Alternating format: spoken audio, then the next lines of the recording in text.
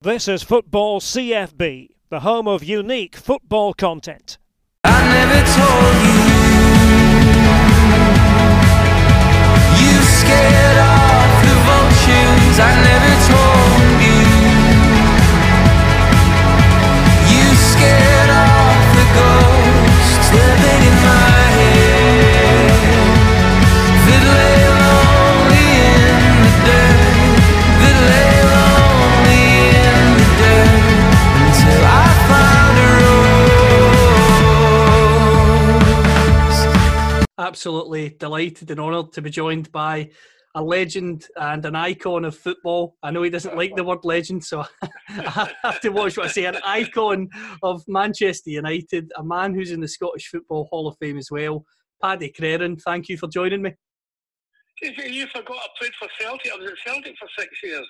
You certainly were. That was the first club I was going to mention. So a Celtic icon. You didn't mention them.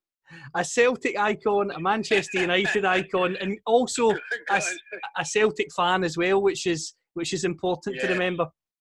Yeah.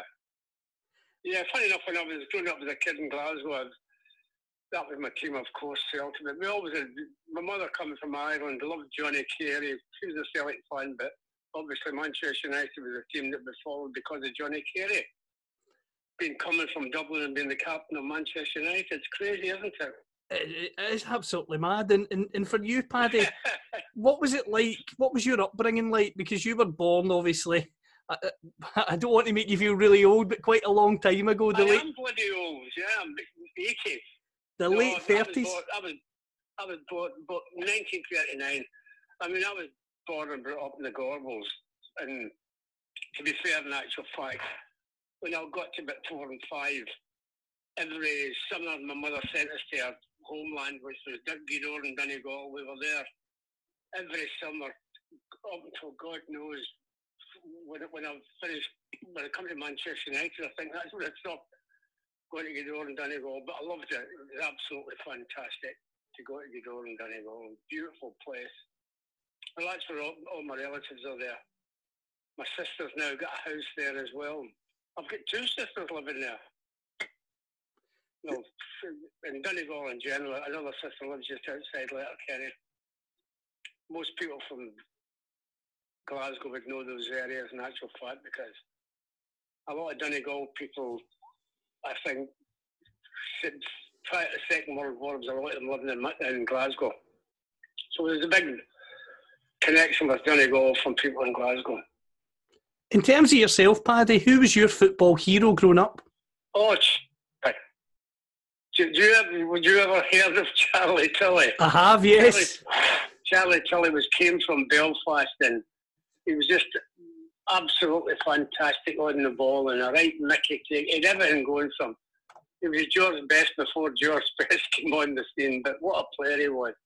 I mean, I happened to be at Falkirk one day. I used to go and watch Celtic loads of away games because it was then where I lived in the Gorbals, we're all Celtic fans. I remember going to Falkirk about 53, I think it might have been, 1953. Celtic beat Falkirk in the cup. I think it was 3-2 or 4-3. I'm not sure. But Celtic got a corner. Charlie Tilley took the corner and scored direct from the corner. And the referee, typical referees in Scotland at that time, hated Celtic. Made them take it again. Bloody scored again, didn't he? Absolutely took 2 corner kicks and scored from both of them, one after another. But he was a big hero of most of the Celtic fans, I think, at that particular time. Great entertainer, great player.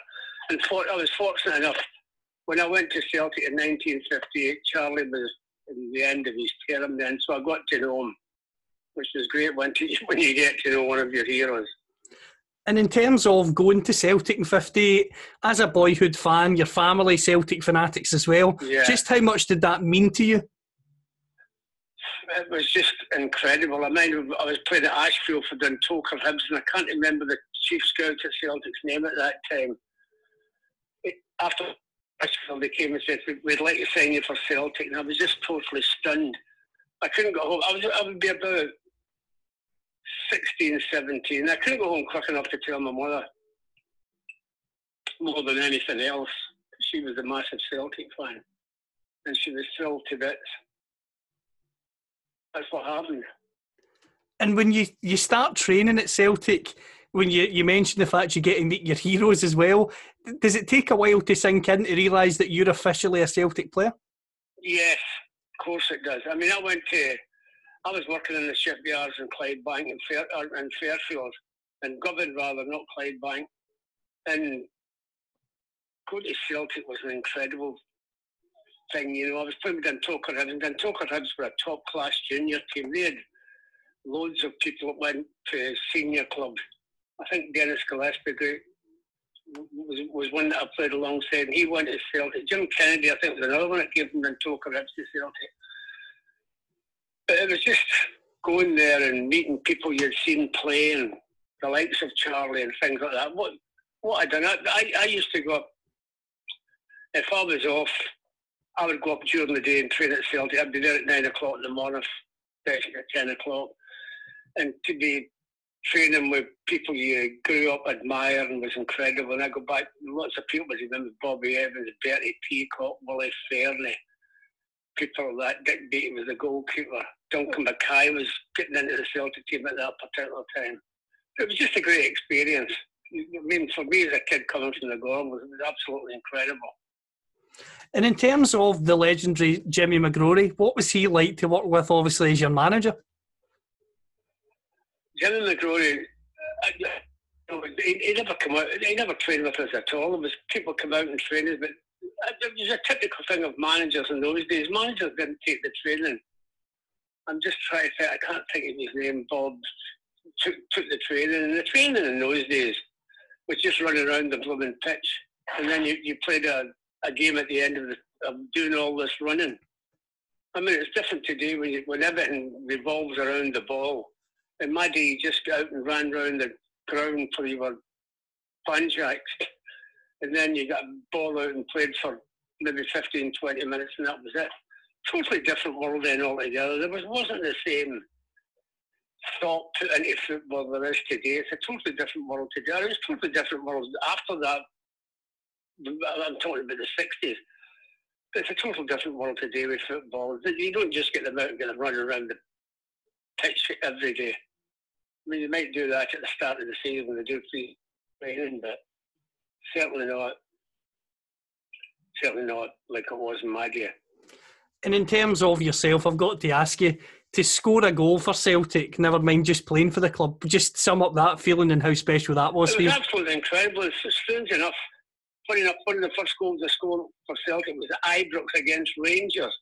And it was one of the cup ties, one of the lessons, not the FA, not the Scottish Cup, it was some charity cup or something like that. And we finished up, the game finished 1-1, they took penalties and Rangers beat us in penalties. So it wasn't, but it was quite funny. I was living in the Gorbals. I'd come out of Ibrox after the game and get a bus to go home. Nobody had cars or anything like that in those days. So you made your own way home after that. I mean, there was the odd player that maybe was a big name player at that particular time would have cars, but like I said, we just got on the... When I was training at Celtic Park, the tram car all the time. Sometimes you'd walk from the Gorbals up to Brighton and up London Road to Celtic Park, but the majority of the time it would be a car, maybe the trolley bus first, and later on it was the trolley bus, and then you got a number 9 car at Glasgow Cross going to Auchenstruggle, and that dropped you off at Celtic Park. Different world today than it was then. But you were a kid and you enjoyed every minute of it. Well, that's it. As I say, with football nowadays, they've got so much off the park, but I think some of the time you would just wish some of them would focus on their main role, which is as a footballer, because as you'll know far more than me. You know something, I get the needle with that with lots of people. Players today do focus on the game. So they've got a car to drive to. So what? Things have improved since my day. I get the needle when people have go footballers. Footballers work very hard to get where they are. It's a blooming tough game to keep your position in the team. But everyone seems to, they're overpaid, they shouldn't get this, they shouldn't. I don't agree with that at all. Players were getting robbed in my day. Why should they not get it? When you look at football today, the most popular programme in television is blooming football. I mean, I think more so now with the advent of Sky Television. I'm going to watch a match tonight. Everybody's watching football on television. People are paying for that pleasure of doing it. So why shouldn't the players not get it? I was the Players Union man at Old Trafford for many, many years, and I'm going back to when Match of the Day started coming on at 8, 9 o'clock, around 9, half 9 or 10 o'clock Saturday night.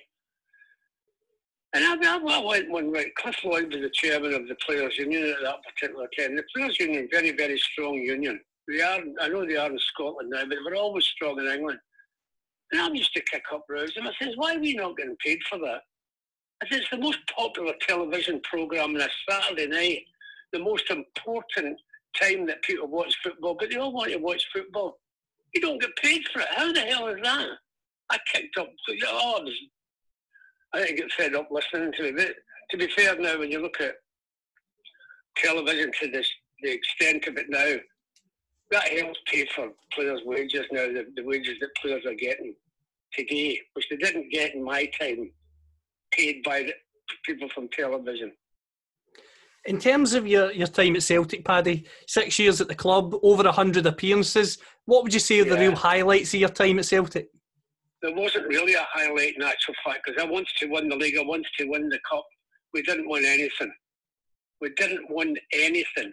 And that's what galled me more than anything else, because the people that ran the club at that time were amateurs.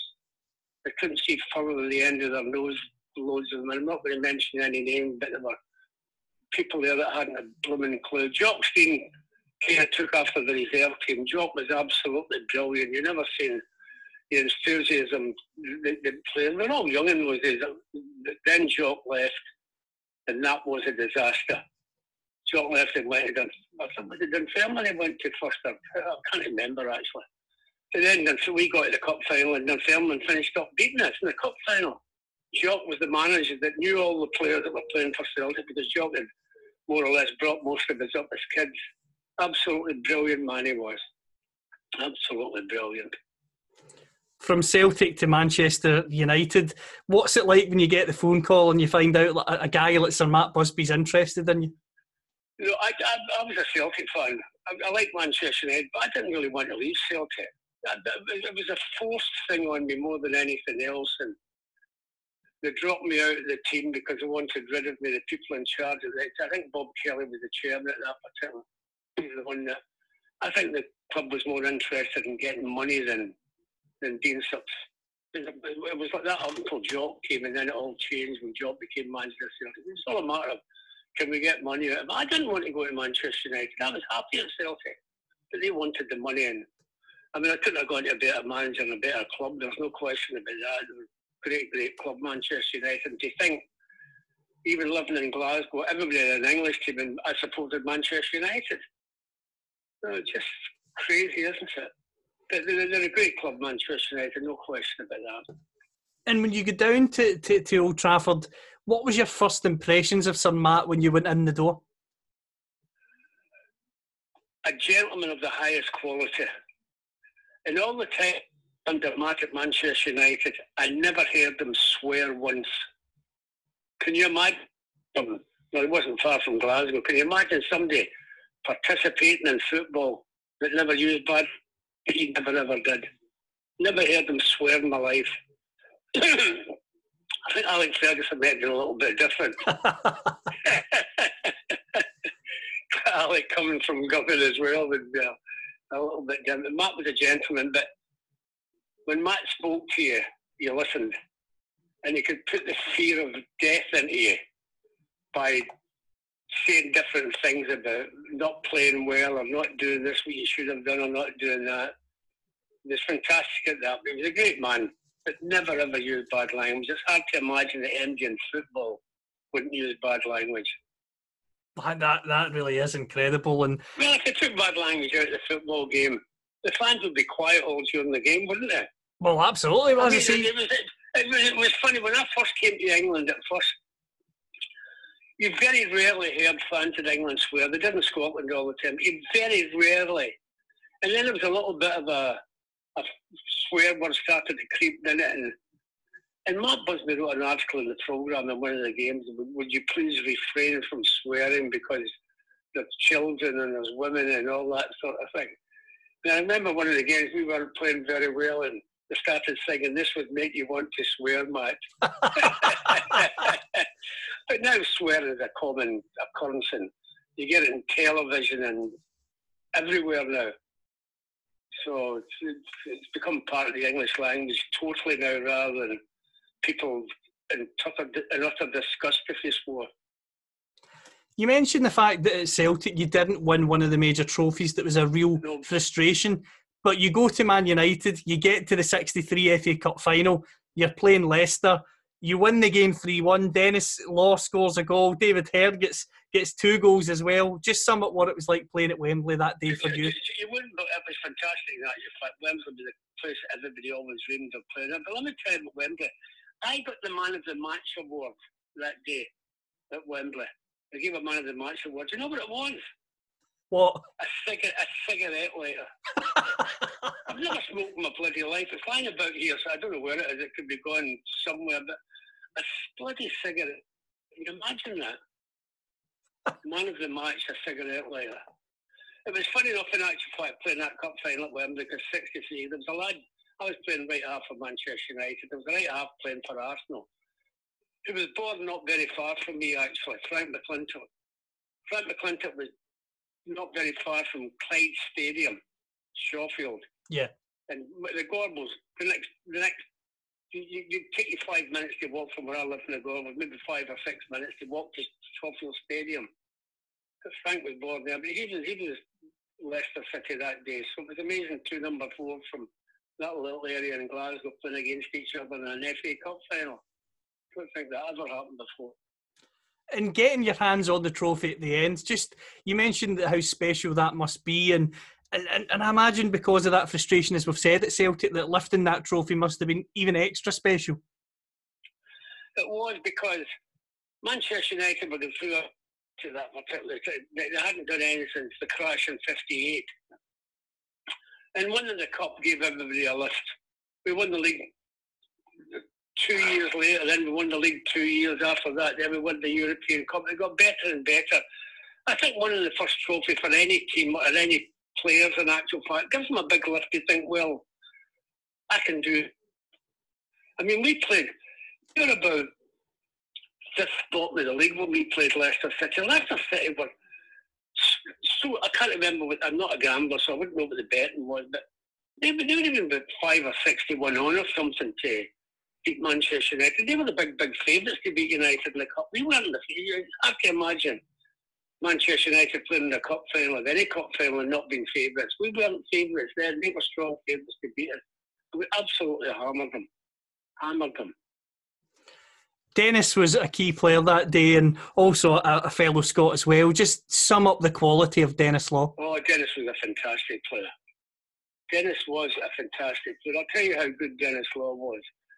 Matt Busby, all his life that I knew him, used to kid, who was the best player you ever had, best player you ever had. I would never say, we got him one night in town, we were in a restaurant, a few glasses away, and I said to him, I said, boss, who was the best player you ever had at Manchester United? You know, he never even hesitated, Denis Law. Wow. Now you think of the players that played here, Bobby Charlton, Duncan Edwards, George Best, the players that Denis Law said. There's no higher praise than that. That's how good Denis Law was. Matt tried to sign him from, where was it first? Huddersfield. Matt tried to sign him from Huddersfield when he was about 15 and a half, 16, but Huddersfield wouldn't sell him. Then he finished up going to Italy.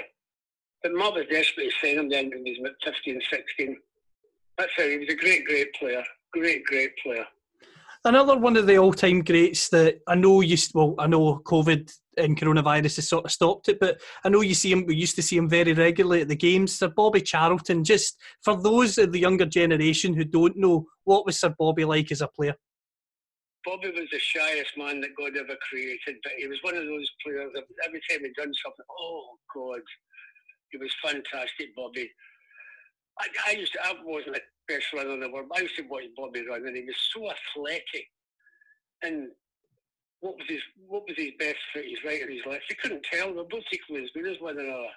He's a fantastic player, Bobby, and such a shy person you would not believe. I mean, that's the thing about football to a great degree. I read all these stories about they're having a go at players in the papers all the time. They don't know the players. They don't actually know them as such. But when you live with somebody every day, you get to know them. Bobby was as shy as anything. Found it difficult to have conversations with people outside his own little clique of players. He was that shy. But what a player. What a player. That's the world we live in. The media can create a different aspect of somebody than somebody that actually knows them. You know, the amazing number of people that thought Bobby was a bit snobbish and a bit big-headed because he wasn't really a big picture. He wasn't really speaking all the time to people. People always used to think he was big-headed or he's a snob and he doesn't speak to anybody. Just that he was shy. It's hard to, when you get a player of the quality of Bobby Charlton, people find it difficult to know how shy. I went to the museum at Manchester United was opened by Pelé. I went down to meet him, of course, Pelé, the great player. I couldn't believe how small he was. But he was as shy as anything as well. Spoke English perfectly, but quite sick. Opened the museum at Manchester United. Must have cost the club a fortune. I don't know what, but to bring him all the way from Brazil. But what a nice man. I couldn't believe how small he was. But what a player. But you find that with the majority of the great players. They're quite shy. I think the majority of players are quite shy anyway. You don't see the many of them coming on shouting about themselves or doing anything like that. But people will always give them a mention about somebody, but they don't really know the person. But they can see anything they like about them, and unfortunately there's people alongside there that probably believe what they say. But I've never met a footballer yet that I disliked. And I'm not talking about just the one I played with, I'm talking about the ones I played against. I watched a programme early on today, and I think it was Paul Gascoigne it was on. Paul Gascoigne couldn't speak. He was so shy. It was an incredible for, I don't know what, for something many years ago. He's so shy, the kid. What a player. But he's been abused by the media since God knows when. For doing things that don't even matter.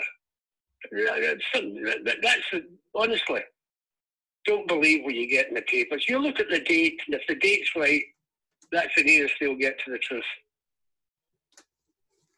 A great way to put it, Paddy. Yeah. One of the things that you mentioned, the fact that the FA Cup's a big moment for you in your career, and then you go on to win those 2 league titles.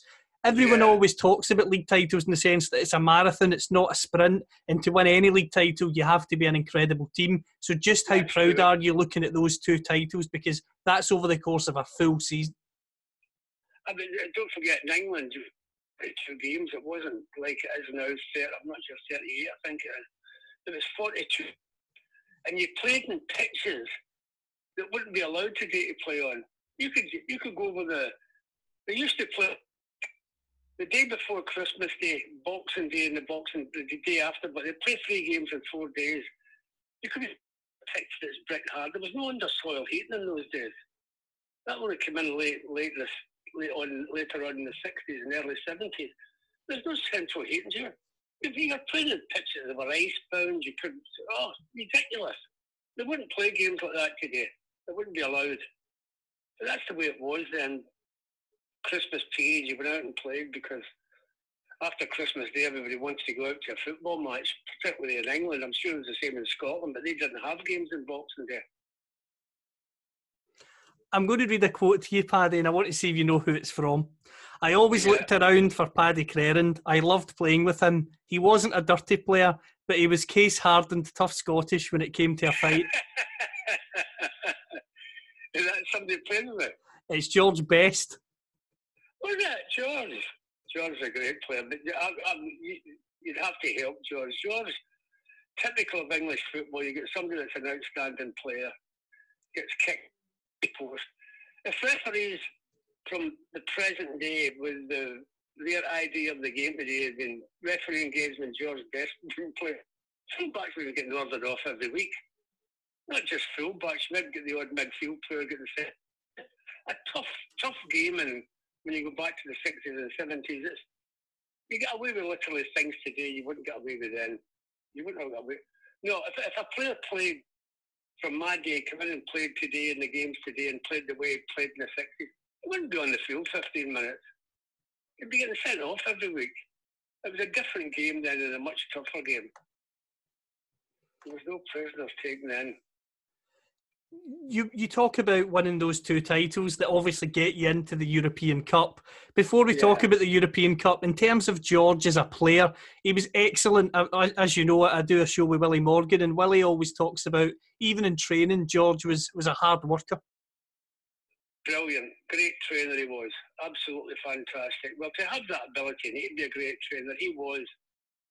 I mean, at the weekend, I don't think most football lived the way you're supposed to live. Maybe drank a little bit too much or ate too much, but most are back in it again. It was hard work. But George was a great trainer. But George was just a football fanatic. He loved it. I mean, you'd finish training. And I like to stay out on the pitch after training and try little things. You might be lucky to get a goalkeeper and take shots from outside the 18-yard line. One of the favourite things we used to do, because there's no goalkeeper, trying to hit the crossbar. You'd get the ball on the 18-yard line, you'd have a load of balls trying to hit the crossbar. So I was better than most people like that, hitting the crossbar. Stuff, little things you do that you enjoy about the ball. I mean, a lot of people think people finish training and then they're away.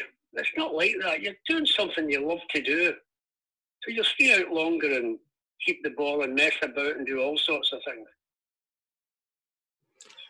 Players are hard-working people to a great degree. You have to be if you want to stay at a top level. Absolutely. Totally agree with you. And in terms of the European Cup, everyone focuses on the final, of course, with Benfica, but really look at that semi-final. Real Madrid of all teams to play. I mean, you couldn't get anything tougher than that before you get to a final. Well, we beat them 1-0 at Old Trafford. We played them all. We were 3-1 down at half-time.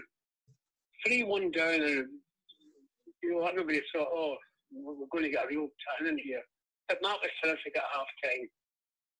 Reminded it wasn't 3-1, it was 3-2, and you need another goal and all this sort of thing. Away goals didn't count, and was it? Anyway, we come out in the second half a different team, and we played them off the pitch. Finished up, we scored twice to make it 3 each. And when it got to 3 each, we're not very far from them. We sort of shut down then and just defended for the last 5 or 10 minutes. I think if we'd have kept going, we probably would have won the game.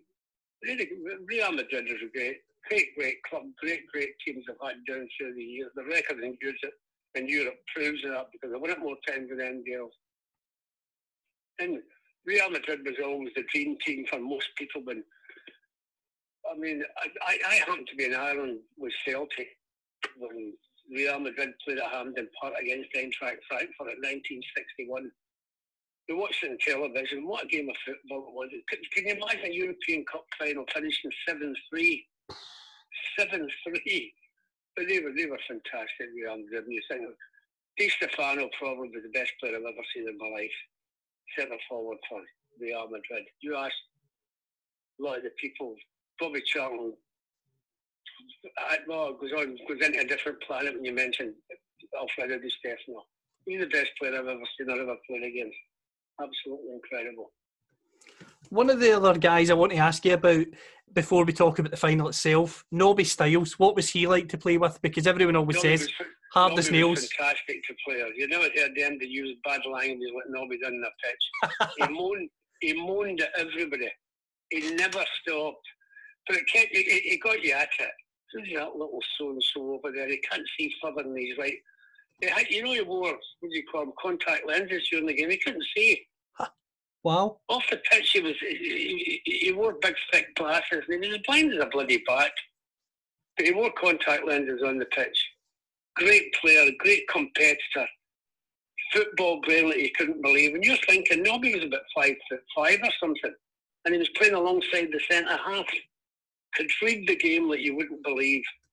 when you look at when England won the World Cup in 1966, Alf Ramsey played them in the middle of the park. Didn't play him alongside the centre half. Played him in the middle of the park. That's how good a player he was. But never, well, he got acknowledged obviously from the United supporters and the people he played with. Other people disliked him intensely because he couldn't tackle. If he hit you, he hit you. How did Sir Matt prepare you going into that final as a team? Because not only are you getting to a European Cup final, but it's at Wembley, it's in England, so in a sense, a wee bit of added pressure maybe?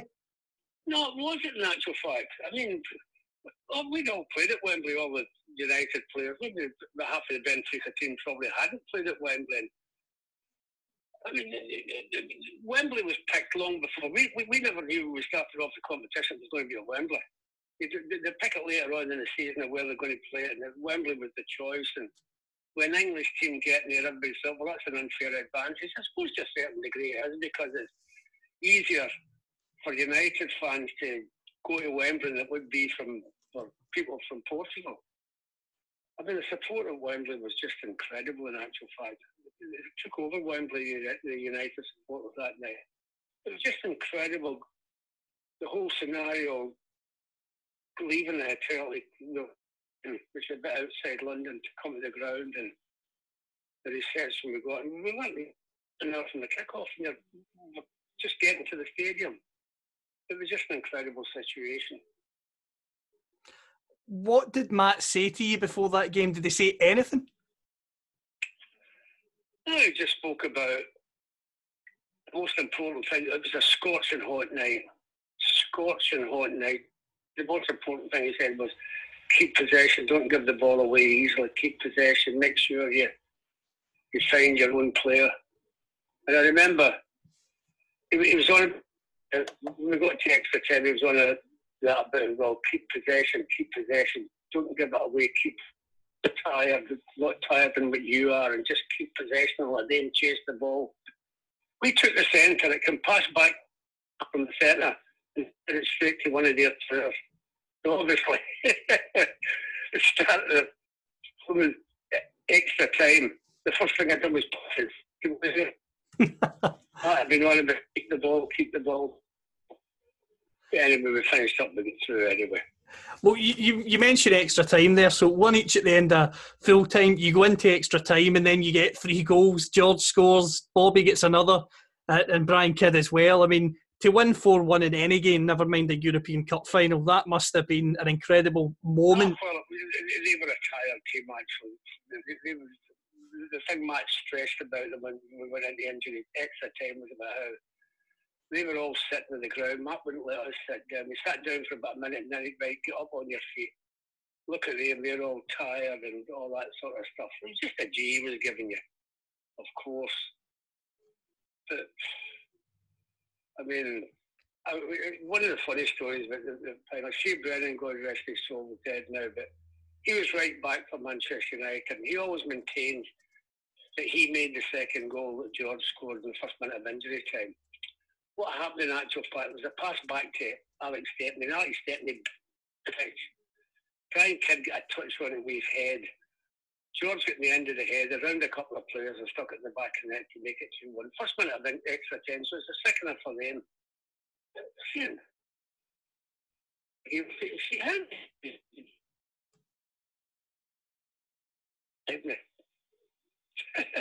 He passed it to the goalkeeper.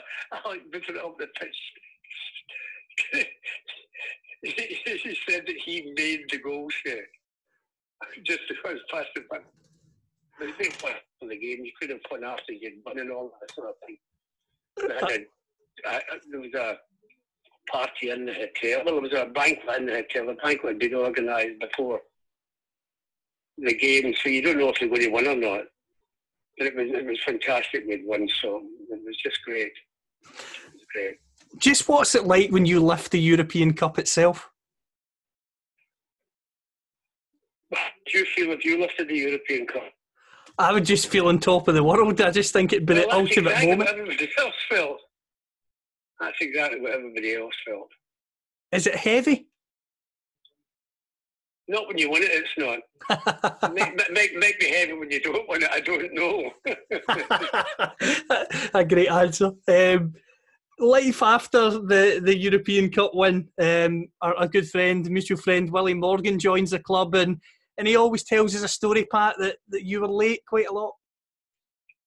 I wasn't the best of timekeepers. I agree with Willie there, yes. I was always... That was even turning up when you get we're not playing at Old Trafford, you'd be getting a coach everywhere, except in London you got the train. And the number of times I got a break going over off Martford. Oh dear me, who the hell do you think you are, keeping all the Manchester United directors and players, mate? And that was the biggest. I don't think I was much late after that. I think I was at the beginning, but when Matt gave me that going over, I thought, no, I can't do this again. And the thing about it, I live here in Sale. I could drive down to Old Trafford in about 6 minutes. 6 minutes and I'd be at Old Trafford. It's crazy, I don't know. It's crazy. In the last few years of your career, how do you feel when you're coming towards the end of your playing career? Is it the same joy you get, or because your body's getting older? No, you get the same. You know when the pitch gets longer. I think that's the main thing. You train hard all your life, and training gets difficult, the pitch gets bigger and all that sort of thing. It's not nice to be at the top and then all of a sudden you've got to give the game up, because you love playing. That's the one thing you love to do, is playing. But unfortunately, it comes to an end for everybody. And was coaching always in your mind? Go on. Was coaching always on your mind? It was, yes, to a great degree, yeah. Yeah, it always was. Came to a bad end, but that's another story. And in terms of when you stopped playing, was staying at United something that was just a no-brainer and the right decision for you? Well, that's yeah, that was. And then Tommy Doxter came along and that changed everything. Well, his era, of course. I don't want to talk about him. Not a problem. Well, as I say, ask Willie Morgan about him. Willie always he does not hold back, and it was an era for the club that was just had more downs than ups, as you've said, and from there, Paddy, you also managed Northampton. Was that something that you wanted to do, be a manager in your own right? I did, but it was very, very difficult because I was living away from home at the time. It was very, very difficult in actual fact. So I decided, no, I'm coming home. I left and came back to Manchester. It was difficult living in a hotel and living away from your family. And I was there a year and I thought, no, I can't do this. So I left. And that was it. You left, and since then you've been known for being on radio, being on TV, obviously. Television, and well, I'd done 3 World Cups with ITV. We'd done the 70 World Cup final, and the best team ever, Brazil, won it. Absolutely incredible they were. And we'd done the World Cup in 74 and 78 for ITV. They were great times. Malcolm Allison was there, Derek Dugan. Oh, I can't remember all of them, but great fun. We spent 3 weeks in London doing the World Cup. It was incredible. You met everybody in actual fact. You wouldn't believe some of the people you meet, and when you're on television doing the World Cup, we met quite a few there. There was, I can't, from Saudi Arabia, we met the Arab people from Saudi Arabia in their hotel. They're all football mad, actually. And I'm talking about the people at the top, not the ordinary, the sheikhs and all that. So you meet loads of... Football's such a fantastic game worldwide. Everybody's a football fan. You'd be amazed at the people you meet in life through football. Incredible. Incredible. You get all the film stars and we are, myself and Malcolm and Derek Dugan, we got back to the hotel and we go down to the bar. No, it was a pub, really a pub. Malcolm knew London very well. I didn't know London all that great. And we were in there. And the programme, we would do a programme after the game and go out at night time. And we're in this pub. Who comes in but Michael Keane? And Michael Keane looks at the three of us standing in. He says, what are you doing standing here? You're on television. I'm going back to watch the programme. What are you doing? I says, Michael, I've brought out this new thing about the tape, the programme. he says, I'm running back. He says, I'm going back to watch it anyway. He says, because it's absolutely fantastic. The three of you, all that. He was desperate to get back to what. But I don't think many people could tape record the games like they do today to a great degree. He was rushing back to watch Michael Caine, big film star. Wow. Great lad he was, actually. As well as ITV, you've also been on MUTV for many years, and obviously attend... since I first started, actually. And also go to United games a lot. Just how much enjoyment do you get out of... I look at United, I do the games for television. I do all the United games for television. I enjoy every minute of it. I don't do as many away games now as I did do, because the club think I'm a bit too old to be doing all the travel, so I do all the home matches. I love it. You become a big fan of the club. They're a great club. You become a big fan. And, you get to know that. You get to know. One of the great... One of the execs, I go to after every game, and my two sons and my two grandsons are always in there, and they're not got seats in there because it's too expensive, but they go in there after the game to meet me. And the number of people are in there from all parts of the world. You meet more Irish than anything, but you meet people from everywhere. And it's great fun, actually, to go in and people come up and talk to you. And you think, I'm difficult to talk. I love talking to people, especially people from different countries. The number of people you meet from, it's incredible. I'm trying to think of, I was at dinner at Old Trafford just before the people, the game got closed down. What's that country next to where the Americans were at war for years? Vietnam? Vietnam. Country next to Vietnam. I can't think of the name offhand.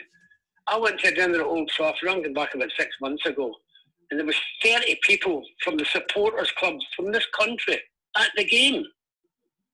I'm thinking, my God almighty. There was a dinner the night before, old players dinner, and this crowd were all there, and then they were at the game the following day. What's the name of the country? Bloody hell. Thailand? No, it's not Thailand. United have got a massive support in Thailand. God, I went there with United. It was madness. Absolute madness.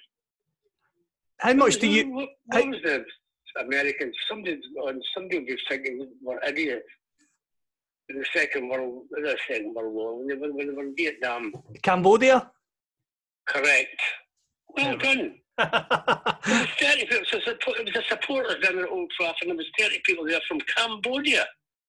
And I'm moaning about having to go back to Sale, which is about 15 minutes by car, 10 minutes by car. Cambodia. Now, who would believe it? You wouldn't believe there'd be a supporters club in Cambodia when you saw the sufferings that they had during that period of time with that war. But there was there 30 of them, men and women. God almighty. That was a real shock for me, that. That was a real shock. Cambodia. Just how much do you enjoy going on the tours? You've been to, obviously, Asia, you've been to America. I don't go on the tours anymore. The tours were fantastic. We went on the tours. I've been everywhere. You name it, we've been there. To America, Australia. I can't believe how big football has become in America in a short space of time. I can't remember when I first went to America. When I first went to America with United, I think it was about 67. Nobody was interested in soccer, as they call it. I've been back a couple of times since then. I was back about 2 or 3 years ago. It's gone mad now. They'll win the World Cup in the next 20 years. It's just gone crazy for soccer football over there. Well, you've got so many immigrants from different countries there as well that are all football countries. In terms of the era that you played in, are you glad you played in that era compared to the modern day, or would you rather have played in the fancy pitches? Obviously, I'd love to play today. That would make me much younger. But I just think European football is now taking over. It's got big European football. The European Champions League is now taking over from the World Cup. I think you look at the countries that are involved in the European Champions League are more interested in winning that than the World Cup. I think the World Cup, yeah, all right, it's all right. But I think that's the biggest thing for supporters now is the Champions League. It's got so big, it's incredible. It's got so massive. It's now the big thing. They've got the competition out now here in Manchester. They've got a great team, Manchester City. Never won the European Cup. I would imagine that would be the next big thing that they'd love to do. They've got a terrific side at the moment in time, and when you look at them in Liverpool, I think English teams to a certain degree, not Scottish teams, they're going to take over the European. Well, they have taken over for a while, but they're going to take over more and more. You'll see the big teams from England winning in Europe because there's so many players now coming from Europe to play in England because of the monetary situation. I mean, the money that's in the game in England now is absolute crazy because of the worldwide audience that they get for the Premier League in England. Money's coming into the game like you would not believe. Definitely, Paddy. It's been bigger and bigger. It certainly is, and it's been an absolute pleasure having you on. Thank you so much for your time. So we'll dive down to the ocean and we'll make our home in a deep sea cave, and our shells will all be open. They'll be filled with song, they'll be filled with song. We'll dive down to the ocean and we'll make our home in a deep sea cave, and our shells will all be open. They'll be filled with song, they'll be filled with song.